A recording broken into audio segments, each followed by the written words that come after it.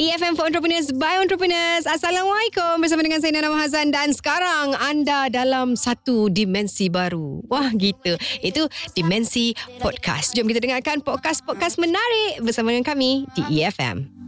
We go up and down, we go up and down on this. Sebenarnya ramai selebriti buka perniagaan mereka sendiri. Kalau nak difikirkan balik dunia hiburan ni, ada zamannya di mana nilai seseorang selebriti tu bergantung pada untung nasib masing-masing. Tambah pula peminat hari ni makin lama pandai memilih dan mereka lebih tertarik pada bakat baru, tapi tak semua peminat begitu.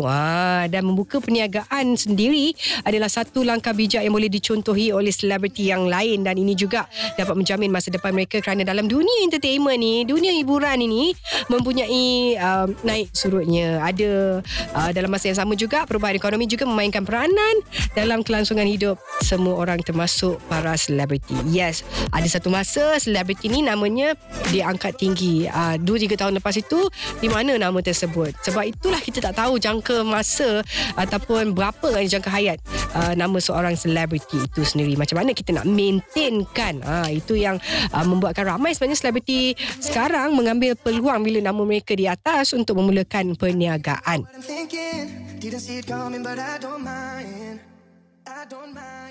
Kita sekarang nak memperkenalkan Sazzy ni. Falak ataupun Sazzy Falak. Hai. Sazzy ke Sazzy?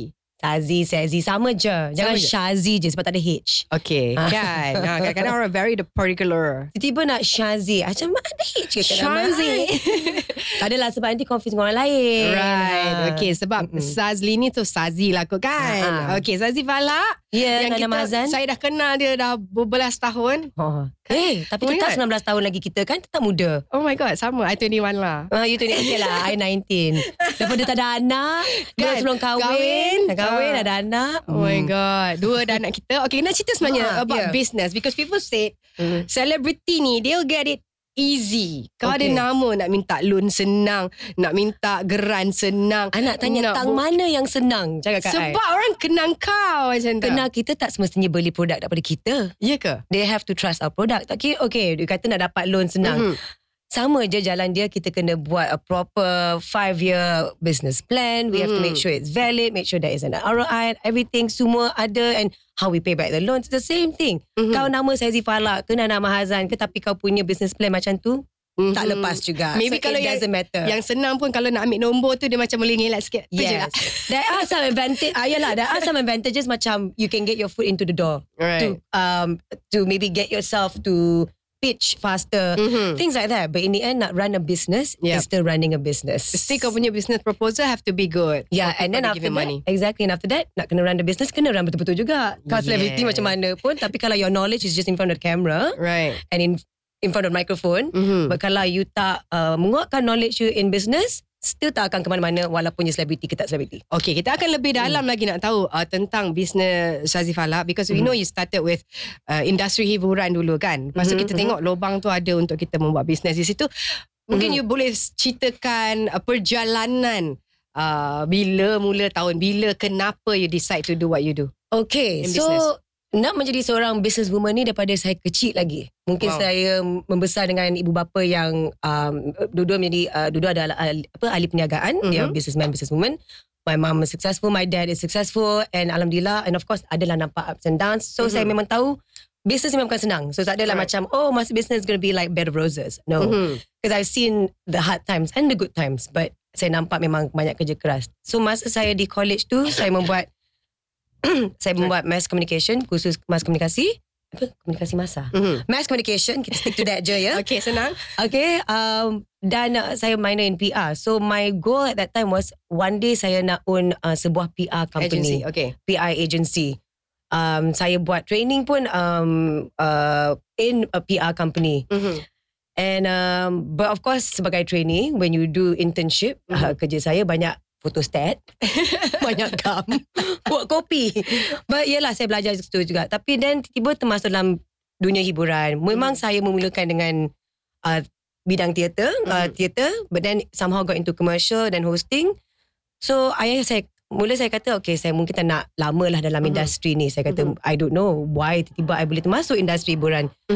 Tapi ayah saya membuka mata saya, kata, Sazzy, you boleh membuat sesuatu yang your mother and I cannot do, which is go on stage and talk. Right. And then you boleh beraksi depan kamera. Saya rasa ni adalah peluang you untuk menguatkan branding you. Right. Say, work on your branding. Masa tu I 21 tahun je tau.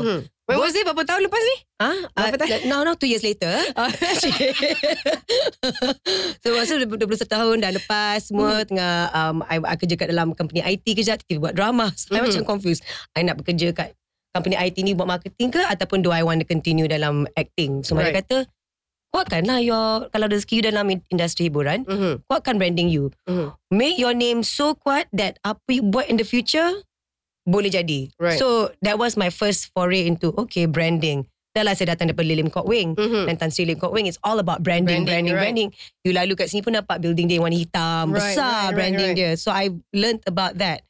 So itu yang saya bekerja keras dalam industri hiburan. Memang saya cinta bidang lakonan dan I fell in love with hosting and I kept working. But with my goal one day I want to do something bigger than just be in front of screen. So maksudnya dekat sini Sazzy Falak bila berlakon ke apa ke, dia memang the back of your head, dia memang nak akan buat bisnes satu hari nanti. Yes. Now I just like building your brand je. Now building my brand. Masa tu macam working towards something, working towards the greater good. Right. You know, because I tahu berapa lama I nak ke depan kamera. Kalau boleh, I don't mind emceeing till forever. I love that job. Right, I mean, I'm sure you do too, right? Yeah, true. Kita kan dah suka bercakap banyak kan. So tapi kita faham situasi bila kau dah ke tu nanti siapa yang nak ambil kau lagi, sebab ramai yang baru gitu kan. Ramai yang baru, you know, and things like that. And you also nak buat something yang sustainable. Yes, kita boleh jadi seorang MC selama-lamanya, berlakon semua. Tapi kita punya kerja macam freelancer. Kita anggap macam freelancer. Kita tak ada 9 to 5, kita tak ada gaji bulanan semua. So kita nak buat sesuatu yang, you know, where we have the goose, but we want to have the goose that lays the golden egg. So something that sustains you walaupun you buat apa yang you buat. So yes, I do fashion line, but I also do investment sebenarnya, which is another topic that I don't mind talking about. Okay, kita akan cakap pasal tu sekejap lagi. But kita nak cerita dulu perjalanan bisnes daripada mula, which is like 2 tahun lepas. Okay lah, kita jujur lah. Okay, berapa tahun lepas? Okay, masa tu saya lepas beranakkan anak saya, melahirkan anak saya. I think 2011, 2012 was when I started the company. Okay, kiranya buah fikirannya dapat pada 7 tahun lepas, 6 tahun lepas baru dapat menjalankannya, iaitu SF by Sazzy Falak. Yes. Line baju masa tu kan? Ceritakan sikit about it. Company namanya SF by Sazzy Falak, Sindiran Bahat. Brand is Sazzy Falak. So pada masa tu saya memikir, okay, kita boleh buat online business. Sebab daripada dulu lagi my husband kata, cubalah buat fashion. I said, tapi kalau nak fikir kan, kalau nak sewa kedai, everything dah ROI semua dengan overheads, how? It's so tinggi. The cost tu memang susah. Cost tinggi. So bila saya nampak, okay, online shopping was just the beginning. Like saya kata lah, Zalora pun tak ada lagi semua, but I noticed there is already a pattern. Orang dah mula bershopping online. Saya katakan, my husband kata, okay, maybe ni peluang saya cuba. Let me try. So of course, a lot of setbacks. Just setting the company is one. Nak membuat website, saya ni bukannya terror sangat IT, you know. So you have to hire someone. I obviously have to hire someone. There's no such thing as me doing it alone. I tahu set account untuk social media aje lah. And then, so work with him semua. I said, okay, so I was on the internet so much, like just going through Net-a-Porter, you know, like all those other existing online shopping websites yang ada lagi masa tu, yang because masa tu kita tak banyak lagi reference tau. Kalau dekat luar tu memang banyak. Banyak. So I tengok cara dia semua. One of them, but in Malaysia, one of them was Pop Look. Pop Look was very good. Yep. So I looked at, okay, macam mana buat. Okay, you know, just learning. I had to learn. Everything was just cowboy for me. So first day we launched it after 7 months of working on the website. Saya dah design semua. Kita launched the website, and because I think we created a lot of hype, the website crashed. Oh my God. Stress. Stress je. Nak jaga back end dia for the next 1 week. Masa tu I ada 1 staff je. Nak jaga the back end. Pening sampai menangis. Tanya, Jaja, you were there, Jaja. She's never listening. Yeah. We were not ready. But we managed to power through and everything semua. But a lot of challenges lah. Okay, selepas tengok dekat situ, because sambutan tu memang sangat bagus sampai crash lah website tu. Sambutan bagus masa tu, yes, but to continue it, to maintain the sambutan, it's another story on its own. Yeah, okay. So sekarang macam mana untuk street fashion wear tu? Okay, ada so lagi? now it's just Sazzy Falak. So dia dah banyak bertukar-tukar. Okay, first we had SF by Sazzy Falak and Street Fashion KL. So there were 2 brands. Okay. SF by Sazzy Falak adalah baju yang saya design. Street Fashion KL were curated clothes and accessories. Maksudnya saya pergi keluar negara, saya beli dan bawa balik. So there were 2 umbrellas. Then finally I tengok mana yang made more money was actually Sazzy Falak. Oh, okay. So people were, because you sebagai seorang business person pun, you kena tengok the trend. Okay, what is bringing you more to, and then kalau you membuat banyak sangat tapi one is not making money, what's the point kan? So my mentor was saying, what's the point of working on that? Focus on the one that is bringing you money. Right. So saya fokus ke brand Sazzy Falak, and alhamdulillah we were doing really well. We went to New York Fashion Week, and I think I did KL Fashion Week selama 5 tahun. Tahun ni tahun pertama saya tak buat, tapi sebab right now my company is being bought. We're like diluting the shares. So yeah, so it grew from there, and alhamdulillah it's we are now at this point where we are rebranding it as a whole, because I've invested in another big fashion company, and they now want to buy, and then we want to rebrand it. So it's a lot of things going on right now. Wow, ni dah step lain, ni dah level lain. It's not always like managing your own brand, your own business. It's like no, I don't. Dah jadi lebih besar. Alhamdulillah lebih besar sebab yang company ni obviously company yang berhad. It's a berhad company. So I dah kata, I said I don't want to be running the operations. Saya tak nak jadi CEO, tapi kalau boleh saya nak jadi someone who's a shareholder that runs the company. And kalau boleh, kalau ada title, I nak creative director. Running a company and being a creative person is not easy. Right. Doing the operations, being the CEO as well is to make sure everything berjalan dengan lancar. So I actually had a CEO for Sazzy Falak also. Oh, okay. So it's not me. Oh, you the creative. I want to be the creative because at one point saya rasa saya tak boleh design dah. Penat. Penat jaga numbers. Faham? Actually kalau nak jadi seorang business person yang berjaya, ada orang tu berniaga 10 tahun, mana yang tu je. Kalau bulan ni dia keuntungan 3,000, bulan depan 3,000, 2 tahun depan lagi pun 3,000 je kan. So how to be the good business person lah? What you supposed to have in you? In you, okay. In you, kalau sebagai seorang business person, first of all, of course, you need to always forever be open to learning something new. Buka mata sikit. Sebab macam saya, Sazzy yang masa bermula dengan bisnes adalah Sazzy yang lain daripada yang saya sekarang. Okay. Because I never stop growing. I read books, paksa diri baca buku bisnes. Then when I watch TV, I make myself watch channels yang pasal business. You have to, if you want to talk about fashion, you watch fashion all the time. Betul tak? So you become a pro at that subject. So the same thing with me, business. Okay, baca buku, okay ni. Kalau buka newspaper, tak buka hiburan tu, okay, business. Okay, what are the things? So it's just to open your mind and get clearer about that area.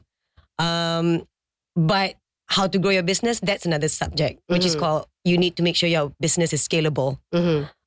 What is the scalability of your business? How do you want to expand your business? So for instance, kita ada uncle Char Kway Teow.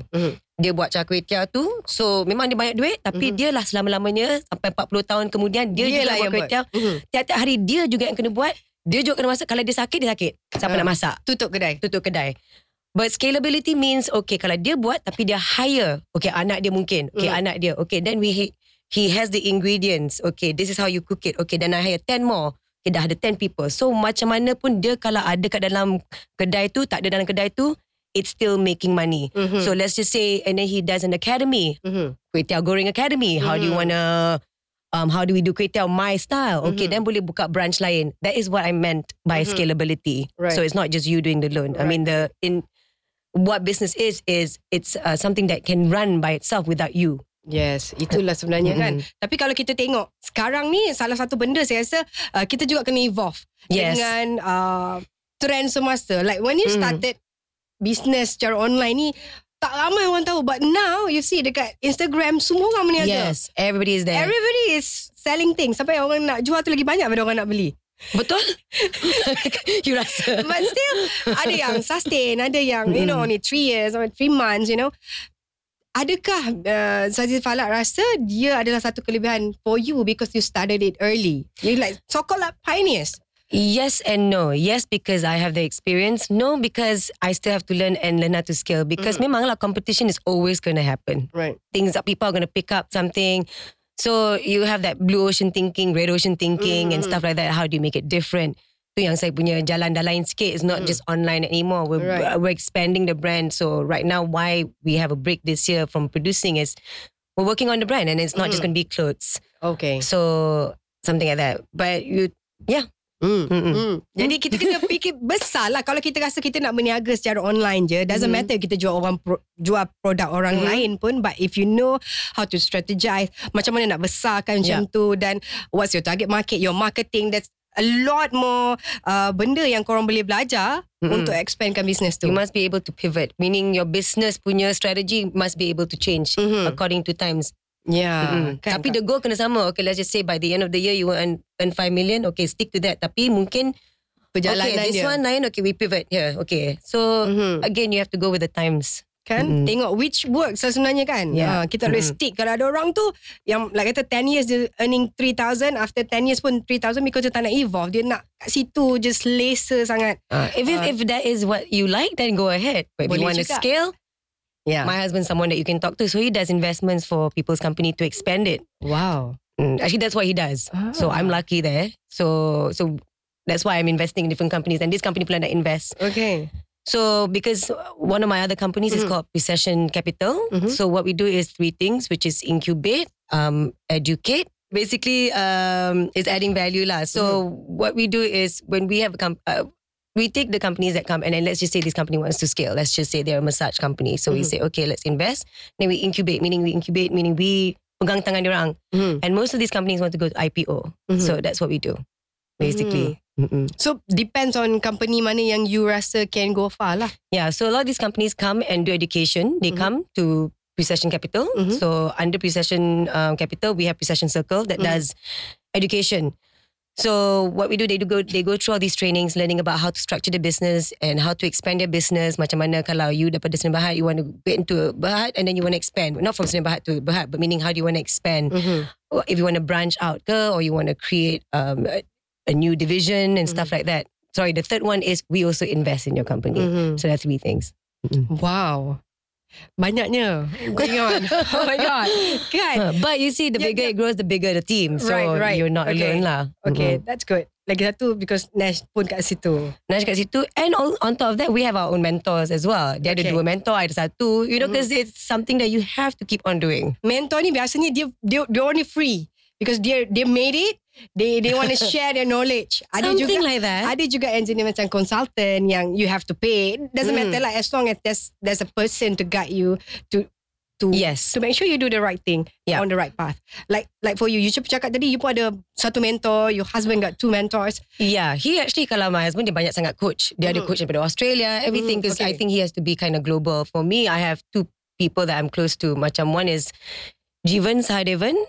He is a business coach and from Action Coach. Saya dah kenal dia lama, since I started Sinclair Falak bersama dengan Ashraf dengan Aisyah. Okay. So he has been our coach. Although I'm not engaging him anymore, but we're still close. Right. And now in terms of the investment and learning about IPO and company structures and everything, I have Dr. Jason Wong. So he has gotten a lot of companies to IPO level. But at this point, dia akan invest time dia kepada orang yang dia nampak serious. So you also sebagai seorang business person pun, you jangan kata, okay, I want to do, okay, let's see how it works. You're serious, be freaking serious. Right. Go all the way, because these guys will see it. And then they will see whether they want to take you under their wing lah. Yeah. So why they want to waste their time if...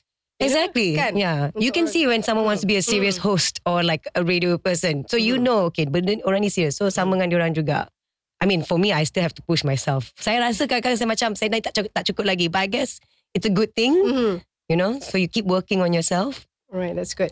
Dan again, bila kita cakap pasal usahawan selebriti, macam mula-mula kita bercerita tadi, they said celebrity will get it easy in a lot of things. As simple as marketing. Senang nak reach orang lebih like you yourself. Macam sekarang ni dah expand benda tu lebih besar, dah ada untuk investment dan sebagainya. Adakah nama ataupun brand that you build helped in a way? Bukan setakat kita with buat the social media and everything. Yeah, your brand, your name. Okay, macam you status celebrity tu senang tak? Because macam your mentor, oh dia ni artis ni, dia boleh pergi Oh, he had no idea who I was. Oh really? No. Dr. Jason Wong, dia tahu company besar-besar je. Right. But of course, once he got to know me, he studied up. Semua dia tengok, okay, you know what? Sasi, you can do this. So, and he learned because that's him. Right. I mean, he's not someone that watches TV lah. Right. You know what I mean? But he understands where I cerita apa I pernah buat semua. And then you were saying in terms of name, kalau in terms of reaching, yes, it makes it easier when you are someone that has a big following kat dalam you punya Instagram, social media. I mean, you agree with that. But at the same time, that doesn't mean you can relax. Tak ada. Okay, maybe dari segi marketing, yes, kita reach. But sekarang ni saya rasa consumers dah lebih fussy. Consumers are a lot smarter. They don't just buy from you because you're a celebrity. They need to trust your brand. So mungkin the first up tu macam, okay, yes, get people to buy. But you need to maintain that. You need to maintain the trust that they have in you. You need to maintain the quality of your products. Because the end of the day, nama you on the line. Nama you on the line. Kalau barang you tak betul, lagi senang also for that bad news to spread. Betul tak? Dan sekarang kalau kita tengok dululah trend celebrity ni, they always be the ambassador of certain product. Big brands. Okay, ambassador dia ni. Teruslah fan orang ni pun beli. Tapi now, the celebrity mungkin dah pandai or business minded dah sekarang. Instead of jadi ambassador, why don't I create my own product? And I'm all for that. I mean, I love that I see these celebrities are more business minded. They are now thinking of ways to sustain themselves. Macam I tengok Elvira Loy, Renew, bagi I Hani Zalika. I'm amazed because in my 20s, I was just still like, although I nak jadi business person, tapi still macam, yay! Tapi diorang daripada mula dah start.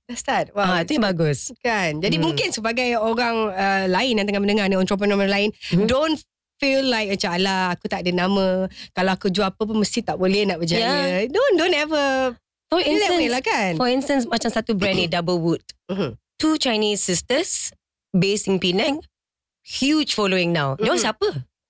It's not about them being celebrities because they were doing good products. They managed to maintain their customer base and they're consistent. They have, and then they branched out where they bought their own manufacturing. I'm just guessing manufacturing company, because that's how you branch out. You're not just forever going to go to a kilang and get them to do your baju. You have to think of ways. Okay, one day maybe I can JV or I can buy some shares from a manufacturing company. That's how you want to grow, so that you cut more of your costs. Right. So macam like Double Wood, they're not celebrities. Pop Look, but they use celebrities. They use celebrities. Pop Look, they're not celebrities. They're 2 sisters from I think Malacca. Huge. Right. And they sell tudungs and baju muslimah. Huge. Kan? So tengoklah, janganlah korang tengok celebrity and think all the celebrity get it easy. Kan? Maybe starting it might be a bit easier to get the word out. That's it. And then that, how to sustain lah kan in business. Alright, kita nak tanya Sazzy, Falak pernah tak menangis di bujuk katil sebab bisnes anda? Tak payah nak cakap bujuk katil, kat tangga, kat tepi katil, kat atas lantai, kat dalam office, kat dalam toilet. Wow, everywhere. Ada.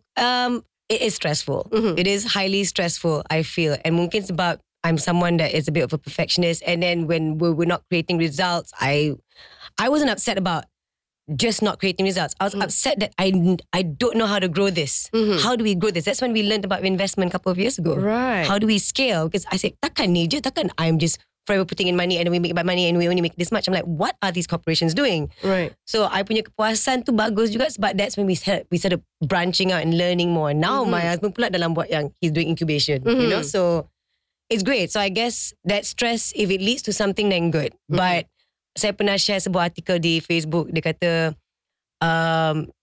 people can suffer from depression from running a business. And I shared that because I said, yeah, that's what I went through. I did. There was a time when I was stuck. I think even people who were close to me, they knew. There's something wrong with this girl. Well, they knew I was stressed lah, not something wrong. Something wrong tu dia dulu lagi. Okay. Tapi saying it. Okay, how you pick yourself up after that? I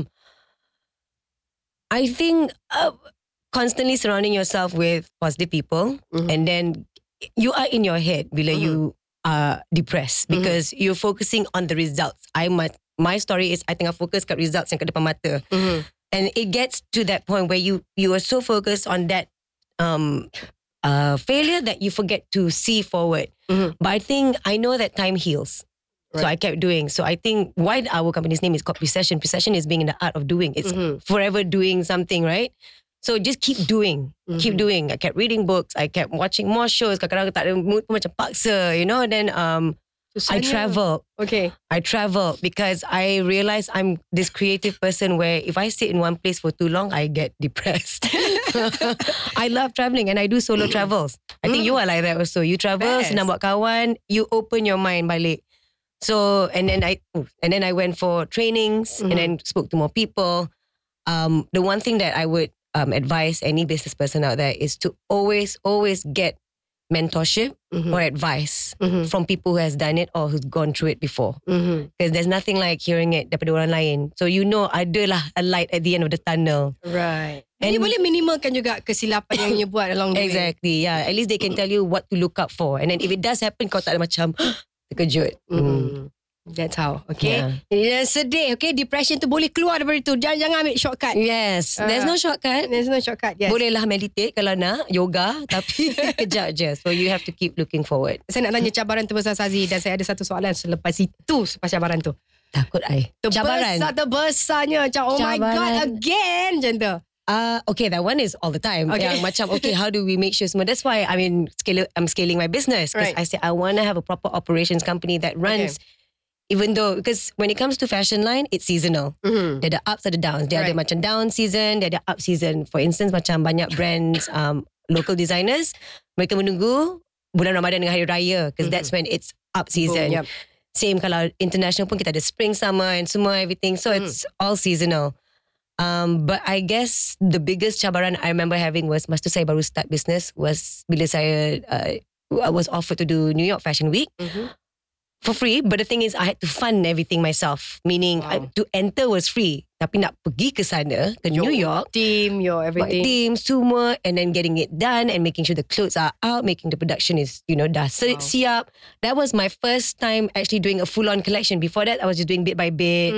Tiba-tiba terpaksa. But I guess it made me grow. But okay, so that's when I tried to use my celebrity status by going to different companies, for instance, different corporations and getting them to sponsor, working out a deal. Some of them said yes. And then for the next year, I was the ambassador. So it's sort of like a contra thing. I didn't get paid cash, but they got me to New York. I even spoke to MAS. So, and things like that. So that's when you start using, so even if it's celebrity, yes, you can get to the door, but you still kind of have to use your brain. Correct. To find out, okay, how can I offer you back if you give me this? So that was very stressful because I only dapat funds sepenuhnya 6 days before going to New York. Oh, nak mampus masa tu I rasa. I was just, the whole year 2013 tu kan, I felt like my heart was just going to pop out anytime. Sebab I didn't know what was coming. Banyak challenges came my way. Tiba-tiba tiket tak ni, tiba-tiba tu. And then tiba-tiba my staff tak dapat visa pergi US. Oh my God. Stress. And then when they tried to apply for another interview, it was 2 weeks after the fashion week. Mana boleh, you know?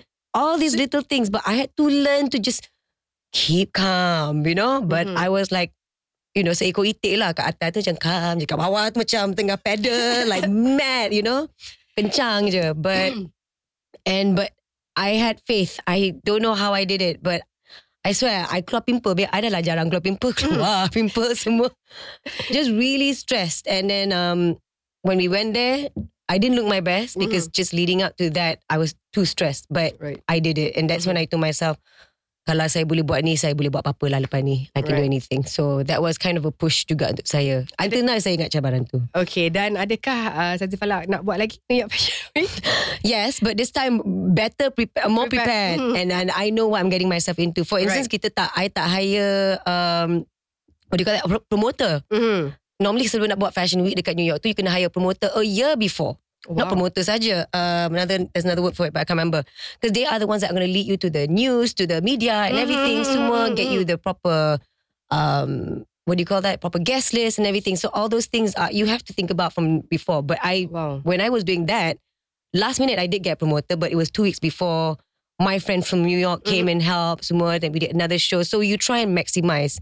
But at least this time I know better and hopefully, because you can only learn. Yeah.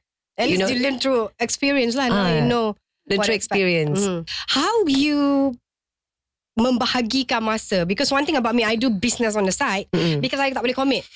So bila kau ada masa je, kau boleh start promote and start thinking about the business, how to grow, what kind of stock you want to take and whatnot kan. Because most of the time you're busy with like now with radio and your kids. Yeah.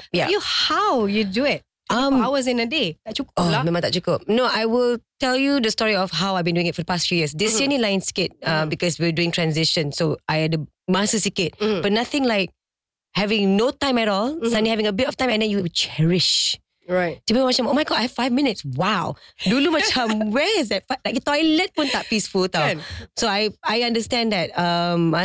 But the one thing about me doing business and running business and going and doing it for years, and then kena belajar time management dengan ada anak, nak masukkan sekolah dengan ini semua, you find ways to do time management. My time management skills got better. Kenalah, terpaksa. Right. Kata I menangis kat buju katil. So I had to learn time management and then having team, and then that's when you are forced to, kita kadang-kadang masa kita start business tu kita rasa macam nak buat semua. Right. Tapi bila dah everything gets too crazy, that's when you start having a team, and that's when you start hiring people that are actually good in that division ke or semua, then you delegate. You have to delegate. You just need to see from the top, because my husband kata you can't be in the business, you have to be on the business. Right. In the business you forget to see, you forget the goal. So having a team, having a proper organizer, as much as saya guna Google Calendar dan semuanya, tapi saya rasa saya tetap budak 80-an dan 90-an, tetap kena ada organizer. I have to write it down. Kena ada buku. Kena tulis, kena tengok. I tak boleh nak kena scroll. Okay, on the 6th of August buat apa Tak boleh. I have to see it in the big picture. So you find your own ways to learn how to manage your time. Right. Dan for instance macam saya, walaupun I was running a business, I was hosting for like How Do I Look Asia, and I was in Philippines most of the time, and then I was flying back for Singapore.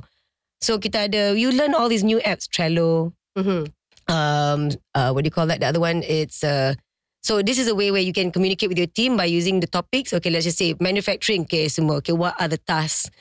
And where is it? You just monitor from the apps. So then you can do, and then you can actually have conversations. So kadang-kadang when you are on WhatsApp dengan your team, in that group, there's just too many topics. Whereas in that, like macam for instance Trello, there are different topics, manufacturing. So the conversation in that chat box is only about manufacturing. And then what's the checklist. So you find ways to make it work for you, of course. And then having a helper at home works. Kalau you adalah seorang ibu. I don't know how you did it, Nana.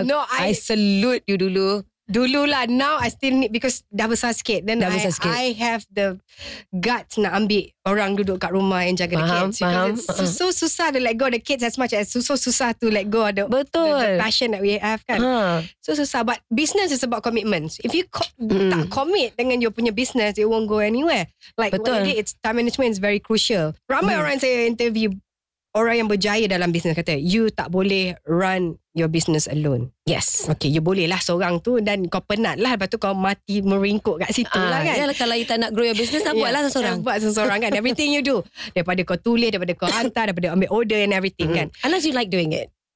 I don't. Okay, there you go. No, penat. Penat memang. Because everything you kena buat dengan ada anak, dengan kau mak, dengan you ada husband, and you got friends to entertain as well. Because you are the clown in your pack. Yes, whatever.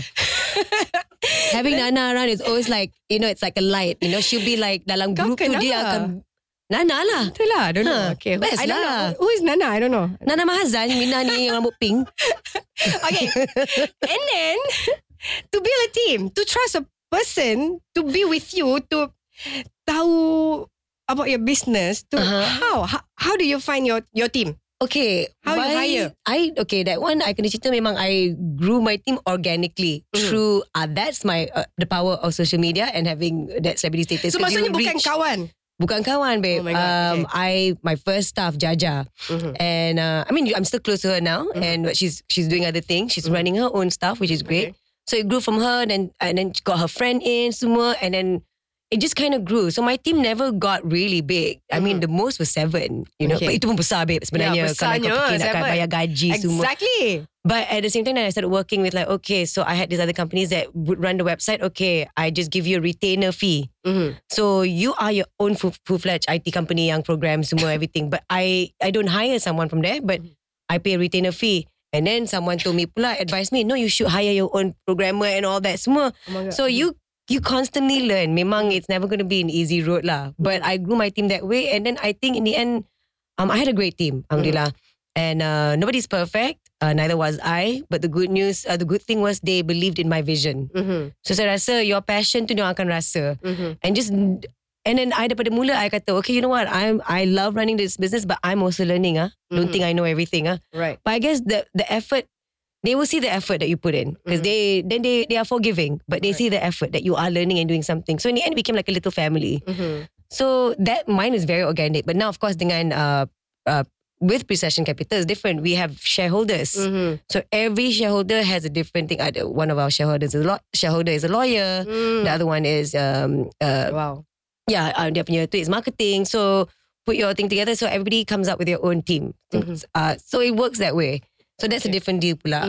And then for fashion designing, dulu mula saya design sendiri.